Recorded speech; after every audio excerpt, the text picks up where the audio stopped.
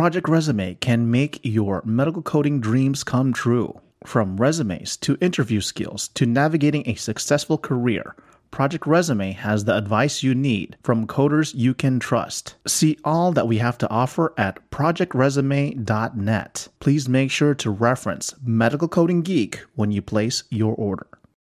Looking for a convenient, cost-effective solution for interventional radiology coding training? Check out Cracking the IR Code, Mastering Interventional Radiology and Cardiology Coding Online Education, created by interventional radiology coding expert Stacy Buck of RadRx. This comprehensive online training offers access to content for 1 year, Q&A support available during your 1-year enrollment period, hundreds of coding scenarios, and actual operative reports. What are you waiting for? It's time to earn that specialty credential. Go to RadRx for additional testimonials and information, and use our promo code GEEK10 for special pricing. Again, go to RadRx and use our promo code GEEK10 for special pricing.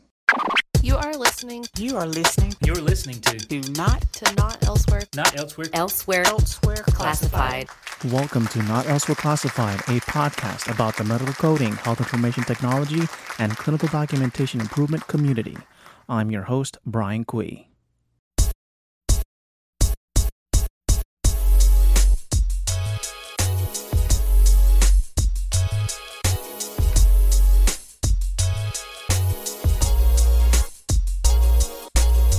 Hello, everybody. Welcome to the Not Elsewhere Classified podcast. If you're listening to this podcast for the first time, welcome. Over 70% of our listeners listen to this podcast through their Apple iPhone. So please pick up your Apple device, go to Apple Podcasts, and leave our show a 5-star rating and a review. Check out Medical Coding Geek and the Not Elsewhere Classified podcast on social media, including Facebook and Instagram. And also check out our YouTube channel, where I recently posted videos on Health Information Professional Week and also my first vlog, so please check that out. And while you're there, subscribe to the channel. You can check out our Facebook groups by going to medicalcodinggeek.com/services. I also wanted to announce that I have acquired a new group that was previously from HitKnots, and I have called it the CEU Hit List. This group carries the task that HitKnots did, that Mary Dudash White oversaw in searching, finding, and reporting free and low-cost CEUs. So I took over the group. It's grown over to 7,000 already, and I'm setting up everything to get ready to send out the first round of CEUs that I found online. So again, you can go to medicalcodinggeek.com/services. You'll find the group link there. And of course, while you're there, if you need a speaker or you need someone to help promote your service or brand, please feel free to reach out to us. And of course, you can find me, Brian Kui. My last name is spelled C-U-I on LinkedIn. Today in the podcast, I have Stacy Tortorica from Stalking Horse, LLC.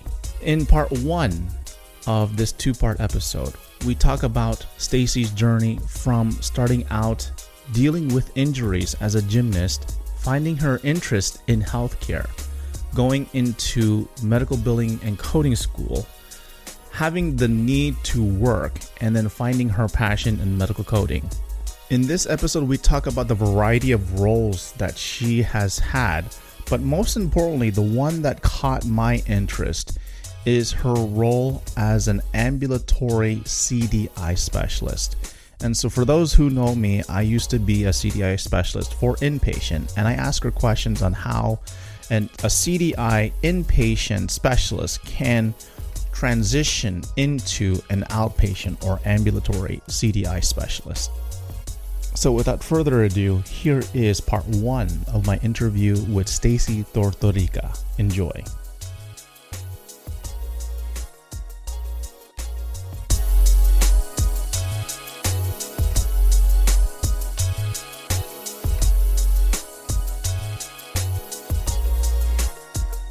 Welcome everybody to the Not Elsewhere Classified podcast. Today on the podcast, I have Stacy Tortorica. I love that last name. Stacy, how are you? Welcome to the podcast. Doing well. Thank you very much for having me. I appreciate it. I love the podcast. Thank you very much. So the way I connected to Stacy, and I know these past couple of podcast episodes have been mainly focused on my journey on YouTube, which, by the way, the last episode with Marlene, I mentioned Victoria Mole, right? And so this is funny. I just released it on Friday at midnight. And so normally I go to sleep early, then I wake up to use the bathroom, then I check for, I check my Instagram, I check out my stories, I check out Victoria, and she's up already at like, I don't know what time, like 12 or 1 o'clock, listening to the specific episode so she can hear her name being mentioned by me. I think she loves it. Every time I mention her name, her ears get a little bit of itchiness. So anyways, back to you, not Victoria. Victoria, I'm done with you, okay? No more mentioning your name. Later on we will. But the way I connected with Stacy is, as I mentioned before, I've been doing a lot of YouTube, and a lot of the podcast episodes have been kind of preparing myself to deal with the YouTube and working with camera and all of that stuff. So in research, I guess preparing for my channel, which I just started, a month ago, I think, maybe like less than a month ago, I stumbled onto Stacy's YouTube channel, which is called Stalking Horse, which I do have a question about that. I see the horse in the background, so I have an idea what the answer is, but I'm gonna save that question in a little bit. But I watched her YouTube channel, and amongst with others, Victoria Mole, Blue Garcia, which she's been on the podcast. Both of them had been on the podcast. I've asked questions to them. And so I watched yours, and I'm like, wow, that's great. And you have a certain style. It seemed like you have everything set. Like, the camera's great. I saw the little light in the background. You have a little of I know you study some YouTube too. And then you have a certain blur in the background, and I see the horse in the background. You have some lights. I'm like, great. I think she did some research too, just like I did. And so I watched a couple of videos. I'm like, that's great. And so we'll talk about that in this episode, why there needs to be more of this. But anyways, that's how we connected. I was very interested. Plus, her last name is great, Tortorica. After she mentioned it, I'm like, wait, that's a pretty cool last name. So I connected with her on LinkedIn. And she has background in CDI, specifically for outpatient. So I definitely have a lot of questions on that, because my background is in CDI inpatient. So there's a lot of gaps that I need filling within a certain time frame, as much as you want to explain. So we'll talk about that. But anyways, let's get to the first question. Where did you come from, and how did you get to where you are today? So it's kind of one of those stories where, to be honest, I came from a very humble background. So one of the things that I love about this field is that you can really come from nothing, essentially, and just through extremely hard work and dedication, you can grow to pretty much any position or any area, do anything within this field that you want, with putting the work in. So, there's a lot of careers out there where you need, 12 years of college, you need all of this schooling, or you need to know people. And, so starting out in this, as many know, depending on which way you want to go, technically speaking, you can sit for some certifications without any college. Not that I would recommend that, I don't, but, you can, again, start from the bottom and really work your way up. So growing up was tough because, I had a single mom and just didn't really know that much about college, or like how to do it, or how do you become a successful, quote unquote adult, and what kind of things do you want to do? So I was actually really into sports. I was a gymnast, And so I focused on gymnastics for the, younger part of my years until about the age of 15. I started having chronic shoulder dislocations.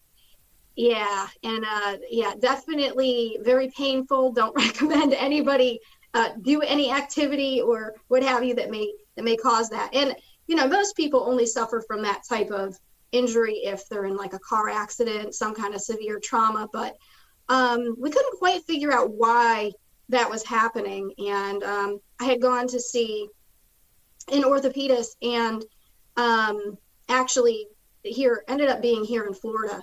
But he was great. And I've had 3 shoulder surgeries, 2 on my right shoulder, 1 on my left. I had to have slap repairs on both, essentially, because the first surgery failed, and they just, my right shoulder kept dislocating. So through that experience, I was told that, your career essentially in gymnastics or whatever you were thinking you were going to accomplish is gone. Mm-hmm. You're not going to be able to continue in the sport, and it's not good for your body for you to continue to do that. And as it turns out, something with the development of my joints was off, where essentially the ball didn't grow as large as it was supposed to stay in the sockets on each shoulder.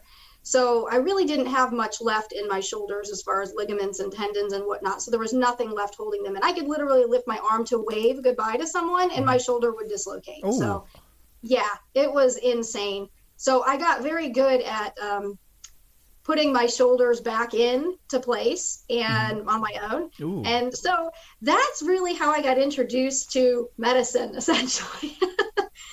From that experience, I knew, I always pictured myself just staying in the sport, and not that I really knew again at that young age what that would mean, but I thought, maybe I'll be, good enough to be an Olympian, or, maybe I will be good enough at this to kind of get into college to get a scholarship, but not really thinking about the end game. Mm-hmm. But those, suffering through that really made me think about the end game. Yeah. And I got very interested in orthopedics and in medicine in general, and learning about the body. So that kind of opened it up for me. So essentially by the time I, was graduating, I knew I wanted to be in medicine. Mm-hmm. I just didn't know exactly what path to take, how to get into it. Right. And I really had a passion for, maybe wanting to become a surgeon, but quickly realized, again, I didn't really know that much about college or, the path, didn't have the money to put into it, and how long it would take. And I was like, how am I going to support myself? Yeah. How am I going to do this? So I started going to researching different colleges. I ended up finding a technical college that started a nursing program. And it appealed to me just because, again, I didn't know a lot about college, so the difference between a technical college or I didn't know. So I decided to enroll there because they were so friendly. Their sales team was excellent at getting me to really want to, go to school there. So I started off in this nursing program, but then my 3rd class in, they started talking about medical coding, which was bizarre. Because if you're there for something clinical, why would they really be talking about that? But it really spoke to me. And I think that it was because I realized even at that time that the data in healthcare was important to everyone. Not even just necessarily us as a nation, but just as the whole world. Like when you think about everything that happens and how we report that information in, and then how that data is used, it's just, to me, it's mind-blowing. And so I just felt like that's really interesting. I actually want to know more about that. And I ended up moving and changing schools. And when I changed over, I decided to go in for coding.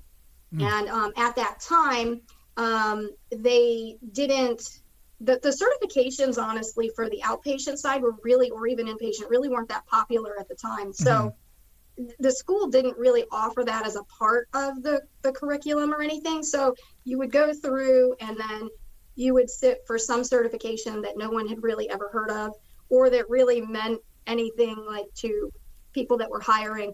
But I got the education for coding. Yes. And I just started applying for jobs left and right because I needed work. I needed money coming in.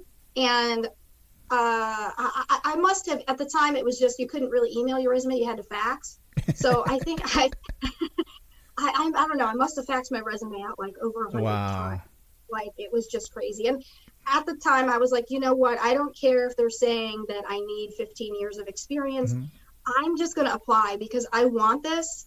And if they'll just give me a chance to interview, you know, if I can just get my foot in the door, I know that I'll make a difference, like, because this is a passion. So I ended up getting interviewed at a place down in Tampa, Florida. And I do have a YouTube about interviewing, and I mentioned the story in the interview, but in the interviewing video. But basically, the first thing that was said to me when I went in the room was, you're not our first choice. Our first choice is coming in after you. Do you still want to interview? And so I was just kind of blown away because I hadn't even said hello yet. And, you know, it was already like a decision was already made that I was not really their first choice to hire. But at the same time, I recognized that I'm out of school. They would be making an investment in me, as well as I would be, you know, investing in them. And so, you know, maybe this other person has a much better resume, much more experience than I have. So I, you know, humbled myself and just said, of course, you know, I'd like to still interview, because if something ever comes back up where you have an opening, I would love to work with you, you know, and take that opportunity. And that I recognize that I'm just out of school, but I'm willing to put the work in. And so they said, okay, very well. Then the first thing we want to do is give you a test. You can use your books. And if you have any questions, just let us know. So I sat and took this test. It probably took me about 45 minutes. I can't remember how many questions were on it. I want to say maybe 30 questions. But I did have to ask several questions while taking the test, which I very quickly realized that they were shocked about. But it appeared to be shocked in a good way and not in a bad way. Yeah. So, for example, some of the questions were asking about coding, and where like a patient had an x-ray taken. And so I would ask, I don't know how I'm supposed to code this, if it's supposed to be global or with the TC or with the 26 modifier. I don't know if this facility owns the x-ray machine, if can you give me some more context to this question so I can answer it correctly? So things like that, I think they were really shocked to hear. So I leave the interview, I go home, and then that evening, maybe 3 hours later, I get the job offer. And I was shocked. So I just figured maybe the other person didn't show up or something like that.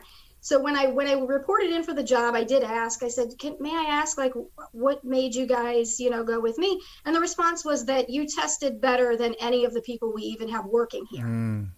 So, I mean, it was really different. And I think I do have to credit the fact that I attended this school and learned about coding from a technical perspective as well. I think that many of the people that worked there had learned on the job and maybe weren't aware of some of the more technical pieces. So I think that was definitely of benefit. And then while working there, they ended up opening up a separate coding department, because at the time it was just kind of everything was under billing. Right. And when they opened that up, I needed to get certified in order to sit in one of those coding positions. So in 2005, I sat for my CPC and became a certified professional coder through the AAPC. So wait a second, hold on. When you interviewed for that position, you didn't have any certification? Correct. Amazing. Yes. And so actually that's kind of funny, because I think about that a lot, and I think about how driven I was. So I know there's a lot of companies that don't even want to hire CPCA. So those that have an apprentice. And so like Stalking Horse, we look at the person that we're interviewing and we think about their drive, their desire. And we put that above all else because we train. And so we can train someone. And regardless of if you have 10 years of experience or you just got your certification or just got out of school, you're going to need training. Right. And, you know, the certifications don't always translate to on-the-job success, right? So we recognize that as well. So we've taken on a couple of CPCAs in the past, and also someone that wasn't certified that became certified after working with us. Now, no one that's not certified does any actual coding work that's released for us. So obviously we have a lot of clients here where we do continuous coding services, but everything from when a person starts here, it's 100% reviewed. Good. Yeah. When they start. That's so important. yeah, and so no one codes for any client that's not certified, and they go through a rigorous process here before we let it out, before we let them loose, because really we focus a lot on quality. Good. But so that's how I actually became certified and landed a job. And it is pretty amazing to think back that I was able to get the job without a certification, because that's pretty much unheard of now. Yeah. And so I worked with them for quite a few years, and then I wanted more. So I started looking for other opportunities in different specialties. So I, ended up kind of going between like pain management practices. I went to general and vascular surgery. I did a lot of coding in between for just multi-specialty practices and such. So kind of built that up. And then long story short, eventually landed a position as the CDI consultant for outpatient services with Nuance Communications. And I worked with them for, I don't even know how many years, quite a few years. But honestly, it was like the best job ever. Was it? I loved working with Nuance, loved it. And most people think CDI, they think of, inpatient, but it really is in the outpatient side. And the AAPC has now that outpatient certification for it that I have. But it was really a pivotal time in my career, because the experience that I gained working with Nuance actually led to Stalking Horse. So let me ask you a couple questions on the CDI part, because I think I mentioned it earlier.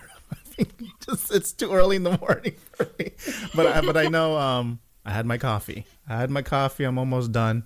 It's kicking in, But my background is in CDI, inpatient. I did it for 12 years. That's all I know. And I think when I finished, now I went into auditing, clinical validation auditing. And as I was leaving and going into this new position, outpatient CDI was just kind of, the buzzword itself was just kind of bubbling itself through. I see that you've done it way before. So my question is, and I'm looking through your LinkedIn profile here, and it's very extensive. So all the stuff that you've done, and you mentioned you've shifted from different specialties and so forth, and it's been mainly outpatient, correct? No inpatient and stuff like that? Correct. So it's all been outpatient. I mean, of course, if there's hospital rounding visits or procedures performed, of course, yes, but it's all from the physician side of coding. Right. So exactly. And so all of that, I'm sure you've garnered some experience in physician education, and because for me it's like how do you do that? But I'm trying to, the way I see it is, I've been trained inpatient, so it has to be somewhat similar from a training aspect in inpatient. But my thing, whenever you say multi-specialty, right? Multi-specialty meaning, there are certain regulations in this specialty. There's certain regulations and guidelines for this specialty and this specialty. This is specialty. To me, the way I see it as an inpatient CDI, I'm like it's a different hat. You got to, it's like, because the thing is, in my past, when I was a CDI, right, they gave me the opportunity to cross train as an inpatient coder, and I did that. Nobody else wanted to do it, but I just said I'll just do it. The Haugen Consulting Group offers healthcare consulting, education, and auditing services utilizing a team of industry experts specializing in leadership, project management, and assessments for HIM and patient access. Their auditors and educators are experts in facility and professional fee coding and offer education for ICD-10-CM, PCS, CPT, HIM, patient access, and revenue cycle. The Haugen Consulting Group is thrilled to be a partner with medicalcodinggeek.com and the Not Also Classified podcast. Go to thehaugengroup.com/shop and use promo code GEEK15 at checkout to receive a discount on webinars and desk aids. Again, go to thehaugengroup, HAUGEN group.com/shop and use our promo code GEEK, GEEK15 at checkout. Do you have a hard time landing your first medical coding position or keep hitting the wall of every position that requires at least 3 years of hands-on coding experience? If you are credentialed but still have a hard time getting hired, the Renowned Talent one-on-one coaching program is perfect for you. You will work closely with Bertram Lancico on your resume, social media presence, interview training, and access to companies who hire entry-level talent. Bonuses include resume templates, relevant resume keywords, and encoder access. Please visit renownedtalent.com and tell them you heard about this coaching program through the NEC podcast. Again, please visit Renowned Talent, RENOWN talent.com, and tell them you heard about this coaching program through the NEC podcast. And while I was an inpatient, I had a brief stint in outpatient, but from the facility side, doing things like ancillary codes, radiology. I did the women's center, and that was it. They just threw me back to inpatient. We're done with you. Go back to inpatient. But in that time, it opened my eyes a bit. Even though I wasn't dealing with CPT codes, I wasn't dealing with CPT regulations, all of that stuff. All I was doing just plugging in the diagnosis code, and that's it. Everything else is just set by the charge master, right? And so when I think of outpatient, again, and when I was thrown back to CDI from the ancillary, from the inpatient and the CDI, it was just like, doing this, right? And the way of thinking from doing inpatient to doing CDI is different. Now imagine doing from outpatient to inpatient to CDI, so it's like inpatient CDI, and I felt like, like my brain was like, trying to do like this. So I could not imagine doing ambulatory CDI as CDI. So you would have to, again, put on a hat and apply CDI concept in that world. Put on another hat, apply CDI concept in that world. So my question is, because I don't know what the question is, but I feel like there's a certain, like, if I wanted to learn, maybe that's a good question. For all my inpatient CDI people that are probably listening and are interested in going into outpatient, what are some of the things that we would need to know? So what are some of the things that we need to have in order to make a transition from an inpatient CDI to an outpatient CDI? Maybe that's a good question to start off with. I think it is. It's a loaded question. Yeah, but take your time. Kind of work it through. Yeah, so I guess maybe first it would be good to explain that when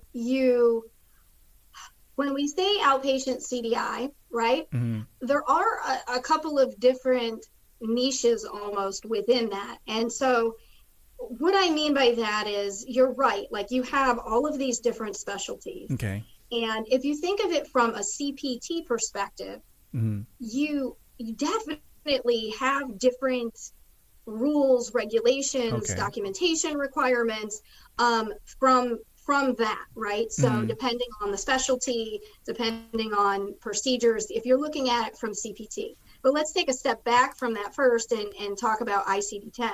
Okay. So ICD-10 essentially is the same on the outpatient side, regardless of the specialty, right? Okay. So it's more about, you know, what is the proper way to code from an outpatient perspective, and then bridging the gap in the language barrier for clinicians Right. to understand what it means to be encoding language. Mm-hmm. So I always speak to the physicians about that language barrier and give them as great examples as I can. So, you know, for example, one of the easiest ones is like major depressive disorder. Mm-hmm.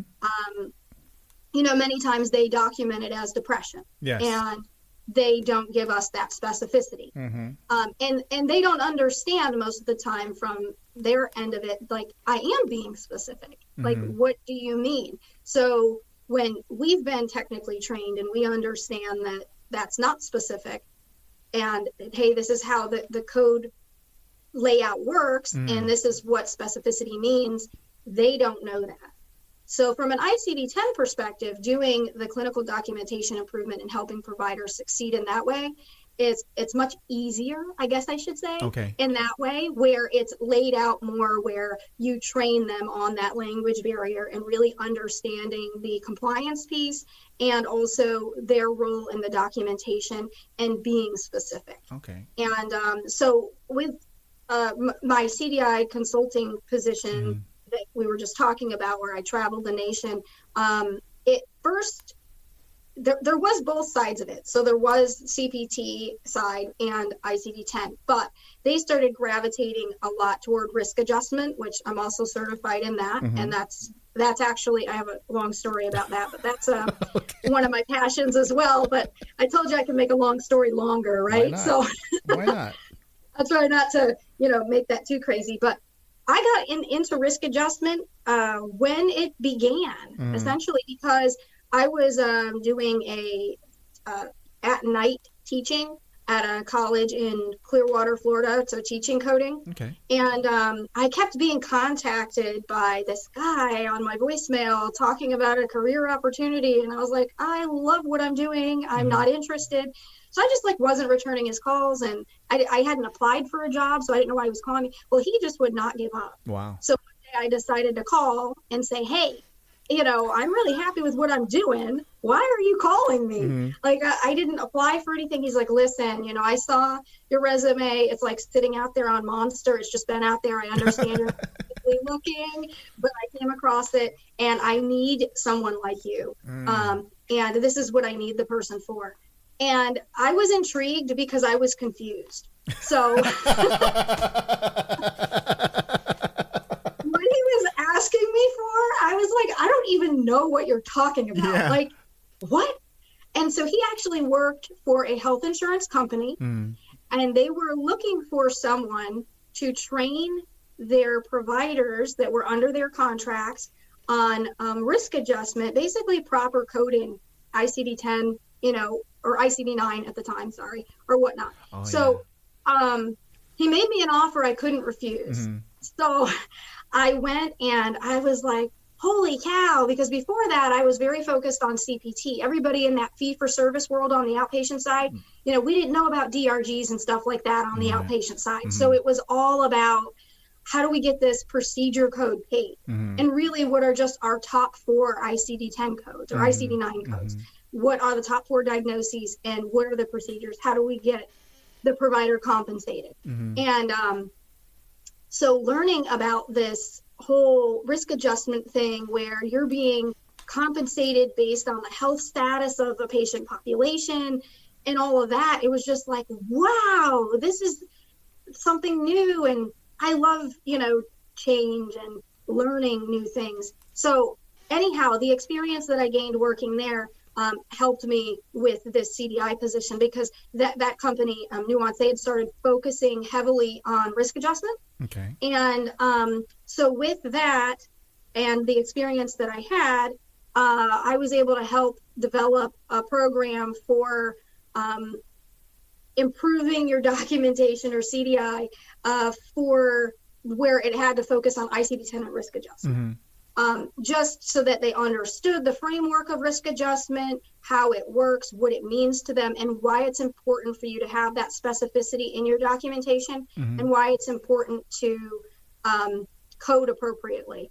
So that really took off. And so again, from an ICD-10 standpoint, I think that it's probably faster and easier for inpatient CDI to start there and figure out that part, because there are some subtle differences between, outpatient ICD-10 and inpatient. Right.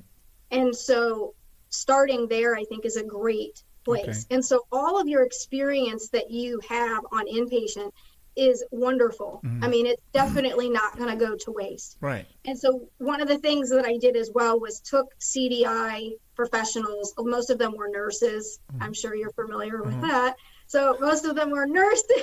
I think I heard you mention something about that before.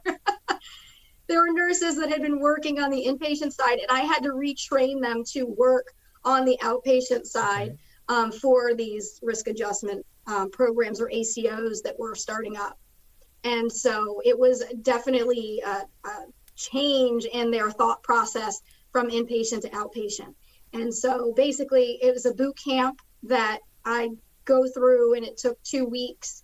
And then they would have supportive care, after that they could reach out, and I would come back to do an audit of like what the work that they had done and check in on the success of the program and everything else. So that started that way. But then when you talk about CDI from a CPT perspective, it is a whole nother animal. You have to be very careful, because you do really need to do either, if you have experience in multi-specialty, you still obviously things change constantly in this field. So it takes a lot of work and effort and dedication. Right. So you have to go back into and dive deep into those topics. So first thing is usually like a review of an audit of the services or the provider that you're looking at.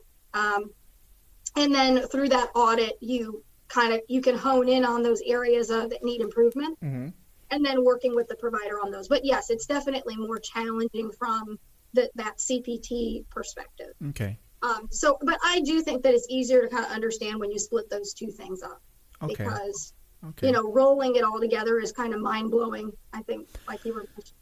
So when you train the nurses, the inpatient, right? Inpatient CDI nurses, yes. what was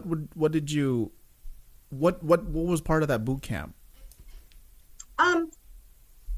So believe it or not, we kind of started from scratch, essentially, where we would talk about what diagnosis coding is, the structure of it, how it's laid out, the differences between inpatient and outpatient, like when they were looking at those conditions. Okay. If they were used to sending,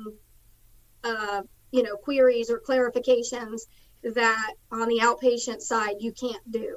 Okay. So making sure that nothing is leading, nothing is, really telling a provider what to do. And like one of the biggest things is like probable, suspected, those types of things. Those are not out. You can't code those on the outpatient side. So kind of going through that, and then we would break it down by like organ system almost, or how the ICD-10 is laid out.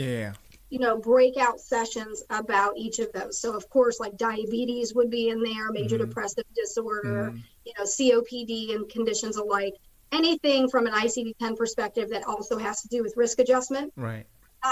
Obviously not every ICD-10 code risk adjusts.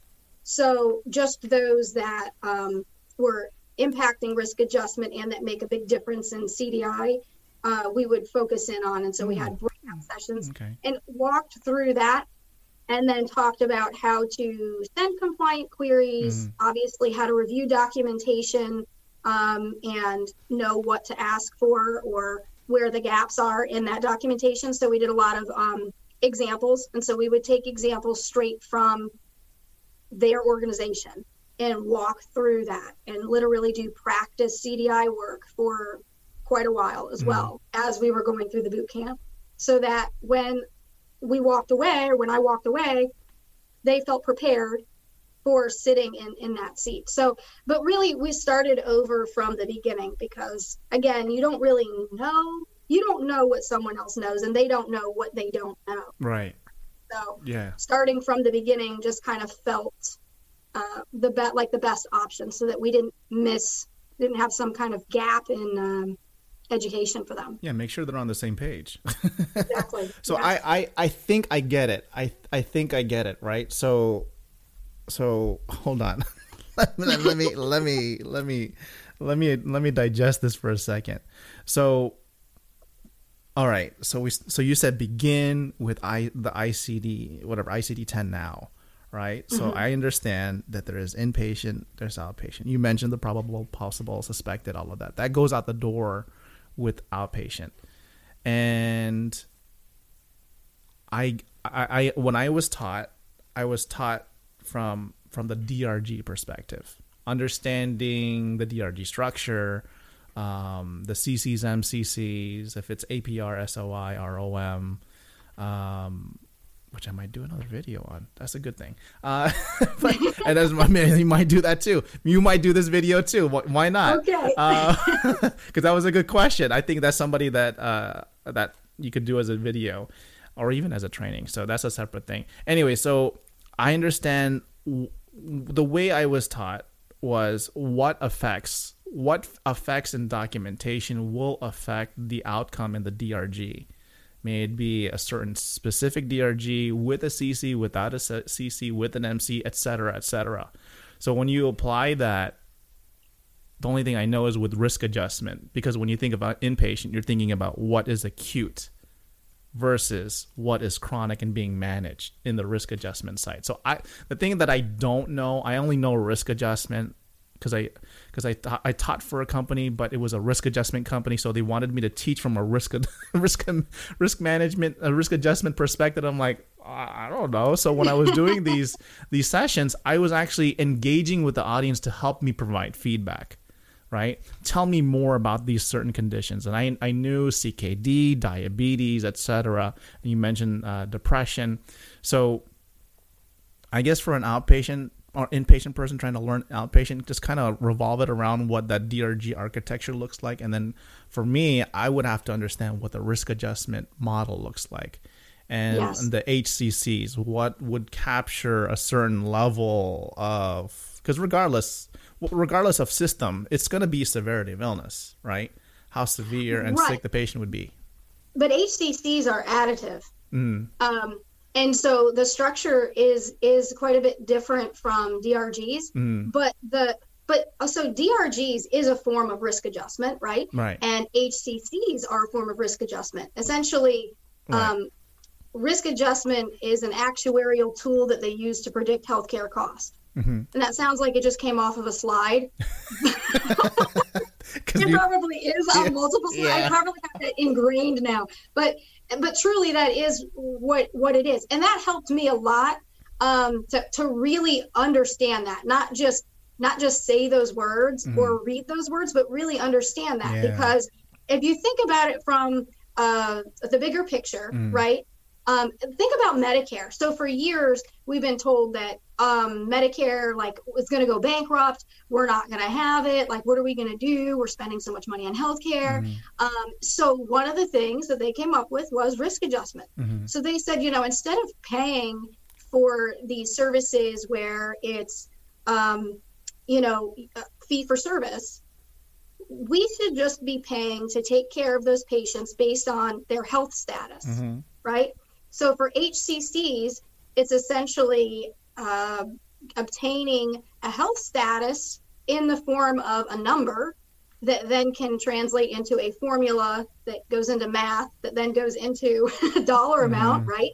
So if I'm a patient that is, 25 years old and I'm healthy and I don't have any chronic conditions or problems, what's my expected cost? Or from the Medicare perspective, if I'm 85 years old and I'm a female and I have, multiple chronic conditions, what is the expected cost? And again, all of this is driven by data. So that's, Right. again, that's that passion, right? That's what makes all of this work, is all of the data that we report in. So anyway, they use that information, come up with a health status almost, again, through numbers. So a patient's Kind of like a RAS, relative weight or a DRG, but in this case, Right. it's going to be HCC. correct. And then all of that patient's HCCs make up that patient's risk score, risk adjustment factor. And then when they put that factor into a formula, they can come up with the expected cost to take care of that patient. So then what they do is they say, well, if this is their expected cost, how much did this patient actually cost us? And then that's how they get quality, right? That's how they compare providers okay. on quality. For outpatient, regardless of if physicians realize it or not, or even if they're in a risk adjustment contract or an ACO or not, they're all being risk adjusted, because Right. that's how they compare them to each other. Right. Or they compare, this group or this practice to another group or practice. They're looking at actual cost versus expected cost. So again, if they think that not having a professional look at that coding and billing, they don't think that's important, they're going to realize eventually how important that is. Because if that data isn't reported accurately, your patient population may look much healthier than what they actually are, which means that your cost is going to be very high, your actual cost, but your expected cost, your benchmark will be much lower.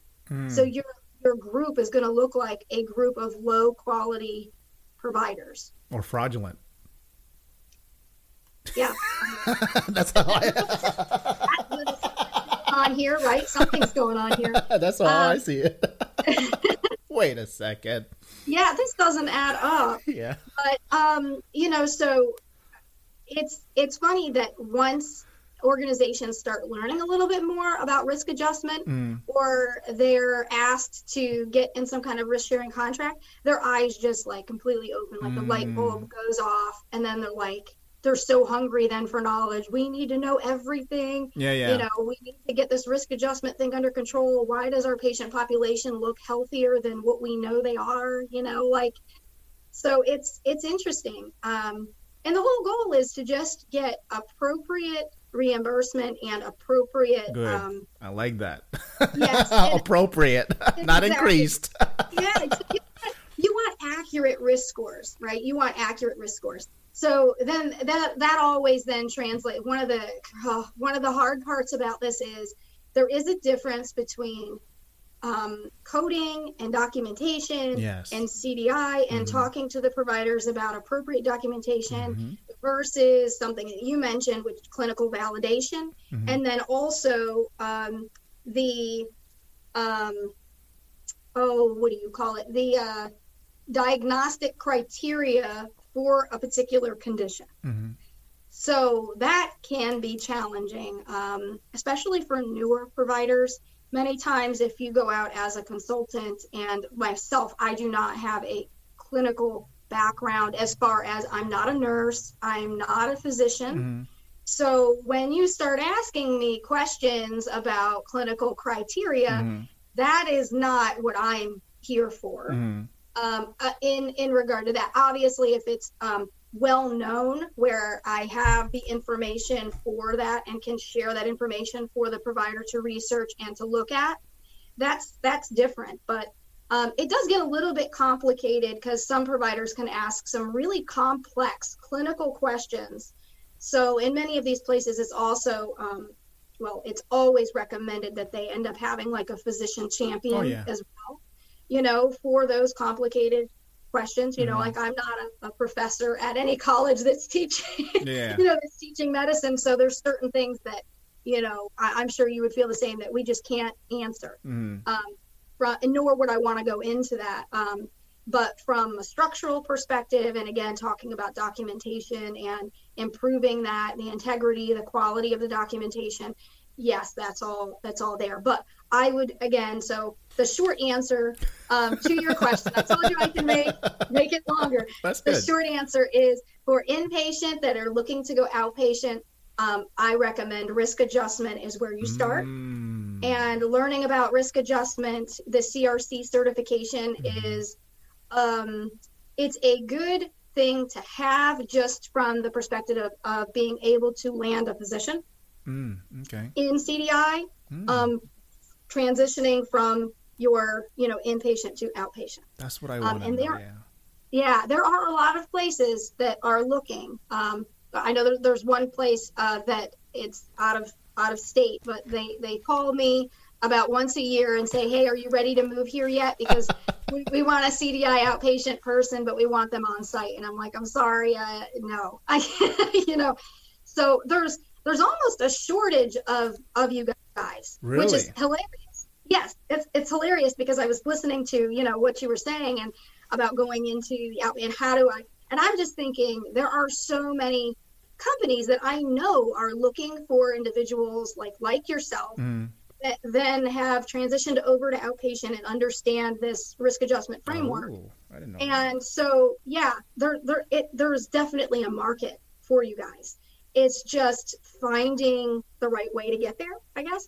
But again, I would recommend starting off with that risk adjustment. And now I will caution you, and the AAPC might, I don't know if they'll like this or not, but the CRC certification is a great certification as far as when you take the test, it does test your knowledge in general about how risk adjustment works and its framework and everything else.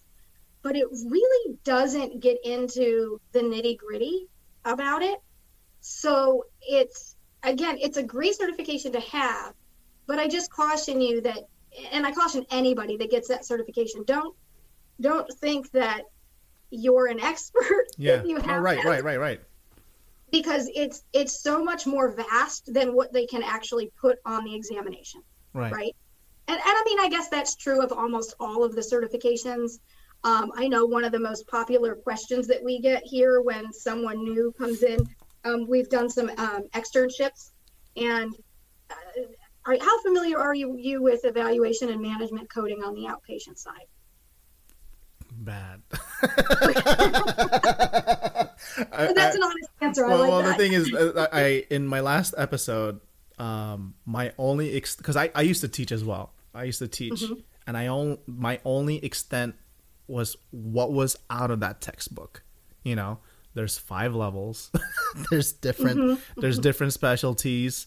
There is new and established, and that's about it. That's all I know. But how to assign them, but that's a different story. Yeah. Well, there's an interesting shift that happens where when coders go to sit for the CPC exam, the exam, when they get to the evaluation and management section, it takes it very easy on the tester.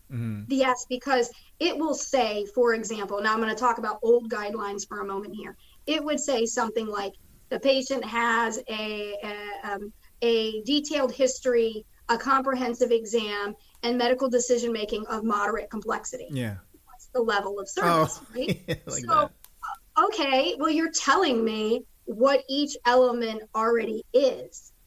So with the new guidelines, I'd imagine that they would say the number and complexity of problems is moderate, the data is limited, and the risk is high. What is the code? So they're giving you the breakdown of the elements required to select the code, where in real life, the doctor doesn't tell you, I have a detailed history here. You have to know how to level that. Yeah. How do you make determinations on that? Yeah. Yes. So that's a huge difference. But again, if, defending that exam, if you had to do that when you're sitting down and taking that exam, it would go from being 5 hours and 40 minutes to probably 7 hours. Yeah.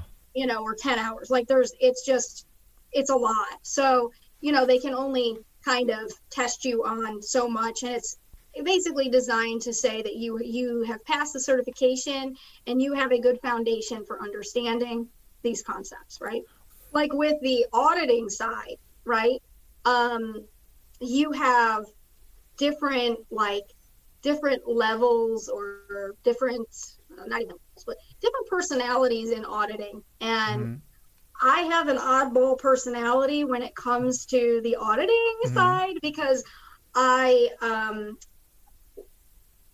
not working for, Medicare or an insurance company. I am an external, company. I'm working with my client to help them understand, to learn and improve, right? So it's important for people to kind of wrap their minds around that, because many times auditors, even that work in consulting firms and such like Stalking Horse, some of them in other firms come with an aggressive and heavy hand. Yeah, there you go. And come with I am the auditor, you shall fear me, and you will be terrified of these results, and it's just but really, like, they scare me. But I take a different approach, because if people are not open, they can't learn.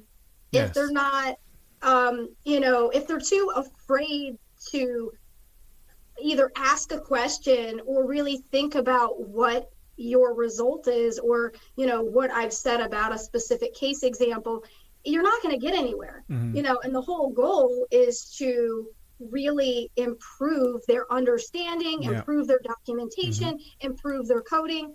And so I am, I think, more of the exception than the rule, that I approach it kind of in the same way that you were mentioning when you were doing the teaching for risk adjustment, that you really want that dialogue and for them to understand, or you ask them questions, you ask them about it. And many times I feel that's super helpful with physicians, because it's about understanding each other, right? Like, you can't help a person understand if you don't understand like what their thought process is or what the missing piece is.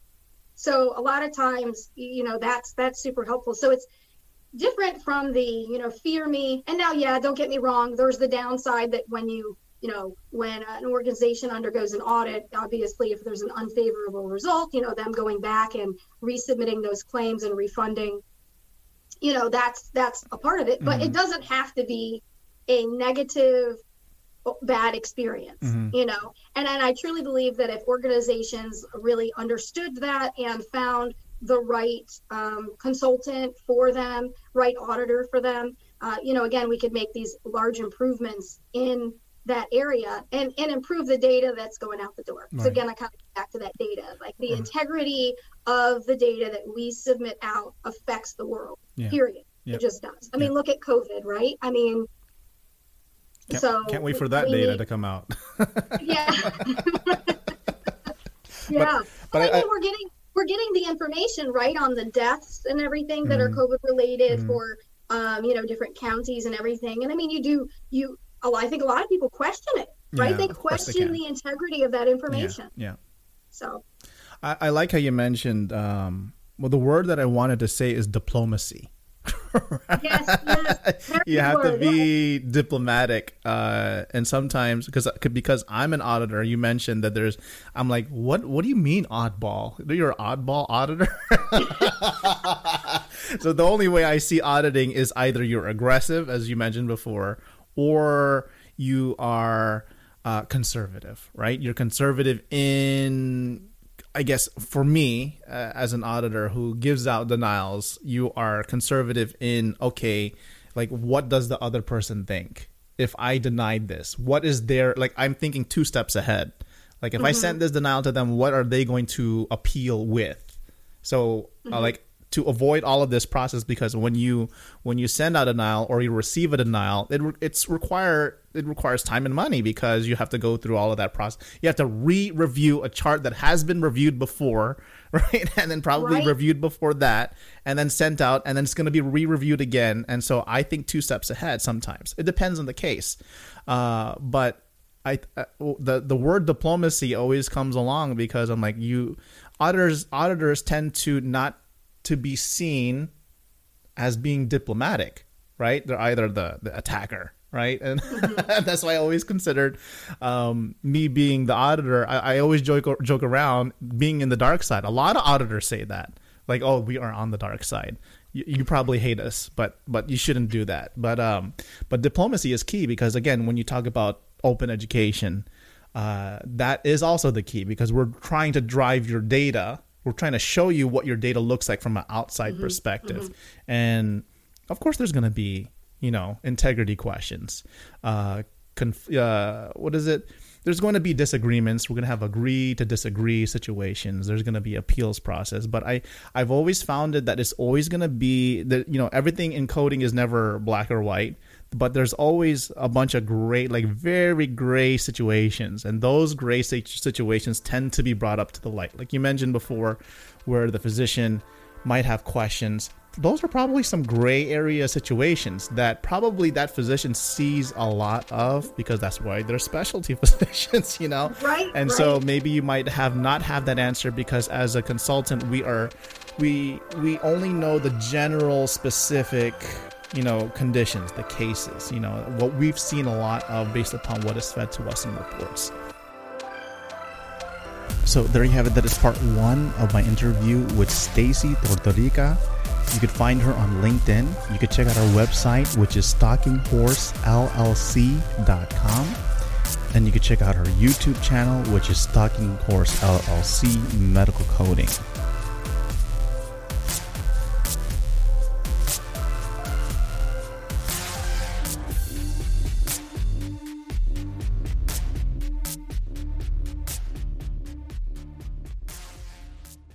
MedicalCodingGeek.com